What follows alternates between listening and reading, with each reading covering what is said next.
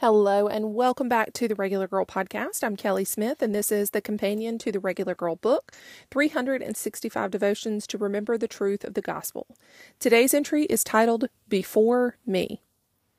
The Lord is the one who will go before you. He will be with you. He will not leave you or forsake you. Do not be afraid or discouraged. Deuteronomy chapter 31, verse 8.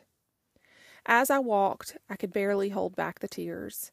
I couldn't decide which was worse, being honest when people asked me how I was doing or lying through my teeth.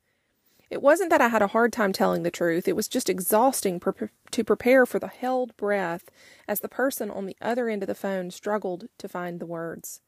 You could hear the panic in their silence as they wrestled with how to respond. I'd lived with this pain and uncertainty long enough that I woke up expecting to feel bad. Most people don't know what to do with a person that doesn't really get better. You learn to detach from any emotion about your well-being, so the answer is merely a statement of fact. Like talking about the weather. You just state what's obvious to you. When I started walking again, that sight was one to behold. I'd been in a wheelchair long enough that people had finally adjusted to me being in it. Seeing wheels as a permanent fixture by my side was as normal as seeing a woman holding a handbag. It's still shocking that I supernaturally regained my ability to walk in an instant. And truthfully, I did feel pretty good for a couple of weeks, but then gradually, all of the old familiar things started trickling back in. The pain, the nausea, the fatigue, the breathlessness, the dizziness, all of it. It was always standing at the ready to remind me that it wasn't quite done with me yet. When I felt the pain, I knew it was because I still had work to do. There was still more of the story to be told and more people to hear it. This unknown condition and its accompanying attributes constantly reminded me of how little control I had over my life and my circumstances. It's incredible to me that just as I felt myself start to slip in the pit, the Lord was there to remind me of truth. He had already gone before me and I had nothing to fear. So even if this road seemed arduous, He'd already been down this path and knew every shadow and bend in the road. So often we see the struggle and can't seem to focus on anything else, but if you just stop for a minute and close your eyes, maybe God will remind you of the same. Satan wants you to get stuck in the pit. He wants you to only see the chaos in front of you and not what's happening all around it.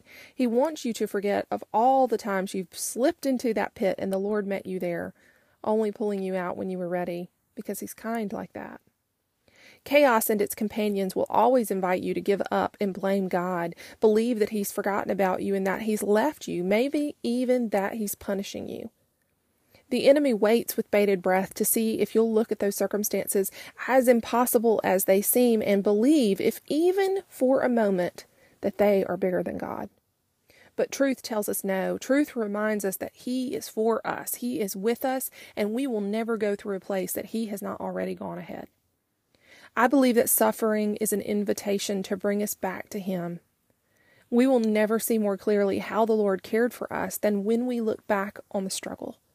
If you go through enough struggle when the next one hits, even if you cannot feel Him, you will know that He's there. The truth of the matter is that I am already healed. Perhaps not of pain or what man cannot identify, but most certainly I have been healed of wanting anything nearly as much as the closeness of my Father or a longing to know Him more.